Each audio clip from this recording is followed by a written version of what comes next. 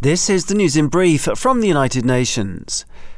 UN Human Rights Chief Volker Turk urged the South Sudanese authorities on Wednesday to immediately investigate attacks against civilians in Upper Nile State and to bring those responsible to justice.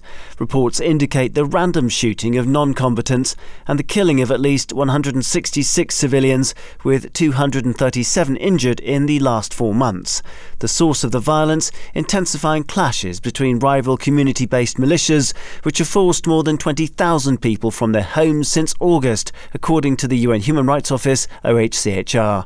In a statement, UN High Commissioner for Human Rights Turk condemned the killings. The senseless violence must stop, along with gender-based violence, abductions, destruction of property and looting, Mr. Turk insisted, before appealing to community leaders and elders to use their influence over those fighting to end the bloodshed. Many of us take clean water for granted, but millions of lives are lost every year because of insufficient investment in sanitation, the UN Health Agency has said. In an appeal to accelerate spending on access to safe drinking water, sanitation and hygiene, the World Health Organization, or WHO, said that although 45% of countries are on track to achieve drinking water coverage targets by 2030, only 25% are likely to achieve sanitation targets. WHO, which joined forces with UN Water to assess access to water and sanitation in more than 120 countries, found that over 75% of countries reported insufficient funding to implement their water and sanitation strategies. The UN agency report also found that most countries' policies and plans do not address risks of climate change to water and sanitation services, nor how to make technologies and management systems more climate resilient.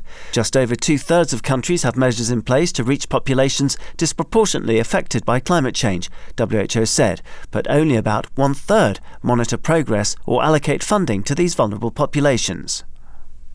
To Ukraine, where UN humanitarians and partners are working to help increasingly at-risk communities who are now facing temperatures of -10 degrees Celsius. Nearly 18 million people, or 40% of Ukraine's population, need urgent humanitarian aid, said IOM, the UN migration agency, nearly 10 months since the Russian invasion. Fresh attacks on Ukraine's energy infrastructure were reported on Wednesday, following previous strikes which have caused massive disruption to water, electricity and heating supplies across the country. Providing adequate assistance is now crucially important, IOM maintained, citing new data indicating that only 7% of people in Ukraine are thinking about leaving their current location. Even in the event of prolonged cuts to all key utilities without a timeline for repair, 2 out of 3 say they would not leave their homes, the UN agency reported. More than 4 in 10 people have now exhausted their personal savings, and more than 6 in 10 now ration their gas, electricity and solid fuel, according to IOM. It noted that more than 5 million people who had been displaced within Ukraine or beyond have now returned home, including to Kharkiv, where more than 1.1 million people now live, up from 700,000 in March. Daniel Johnson, UN News.